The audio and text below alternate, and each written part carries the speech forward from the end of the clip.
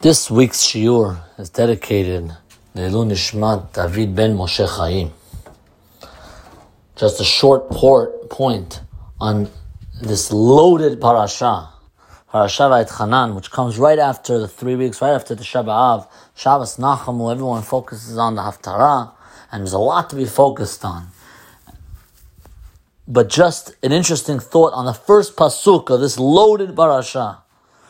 And pasuk says, Vaetchanan el Adonai ba'et ha'i lemor, which literally means, Moshe is saying, again, this whole Sefer of Devarim is the last 36 days, last 5 weeks of Moshe Rabbeinu's life, and he is giving a 5-week Musar lecture to Klal Yisrael, the best lecture you can ever find, the Sefer Devarim, which is why Sefer Devarim is also called Mishneh Torah. It's a repetition of the Torah because Moshe Rabbeinu summarizes the account and events that happened over the last 40 years. And what's he say at this moment? He says, at this moment right now, I beseeched Hashem to please let me into Israel, to please let me in. And what's this language of Vaetchanan? So Rashi says, En chinun b'chol makom ela lashon matnat chinam. This language of Vaetchanan, chinun, this language of chinun means that Moshe Rabbeinu asked God, please do me a free favor. Meaning, tzaddikim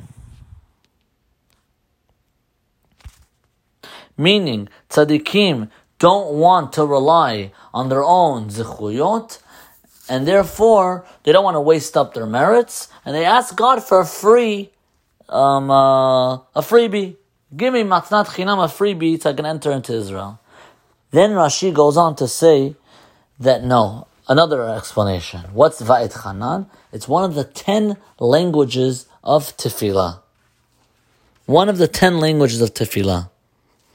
And the 10 languages are, one of them is Sho'eh, another one is Se'aka, the third one Ne'aka, another one is Rina, then another one is Pitzur, another one is Kriya, Niful, Pilul, Pigiyah, and Techina. Those are the 10 languages of Tefillah. 10 different words. They all have different meanings of Tefillah. So now one of them is Vaetchanan. And now the question is, why do we need 10 languages? What is this about? I once heard an amazing explanation from Rabbi Rosner. He explained that every culture has a lot of words for what they find interesting. For example, Eskimos, they have 10 different words to describe snow, because that's what their whole life is about. The French are famous for just love. The concept of love, French and love, and everything is so important to them, and they have a ton of different terms used for love. The Italians are very into pasta, and they have a ton of different words used to explain pasta. Not just pasta, they have so many different terms for it. What are we as the Jews into? We, the Jews, are into tefillah and connecting to God. Connecting to Hashem. And that's why we have 10 different languages of tefillah. And that is also why I want to add, we have so many different names for Hashem, HaKadosh Baruch Hu, Yud Kei Vav Kei Adnut, Elokim, so many different, Borei Olam, so many different terms to describe Hashem, because we as a Jewish nation are attached to Hashem. We are obsessed with Hashem.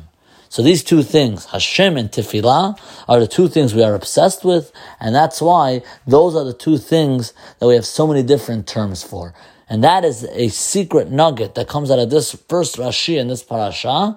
10 different terms for tefillah, because to explain how obsessed we are with tefillah and connecting to Hashem. Shabbat Shalom.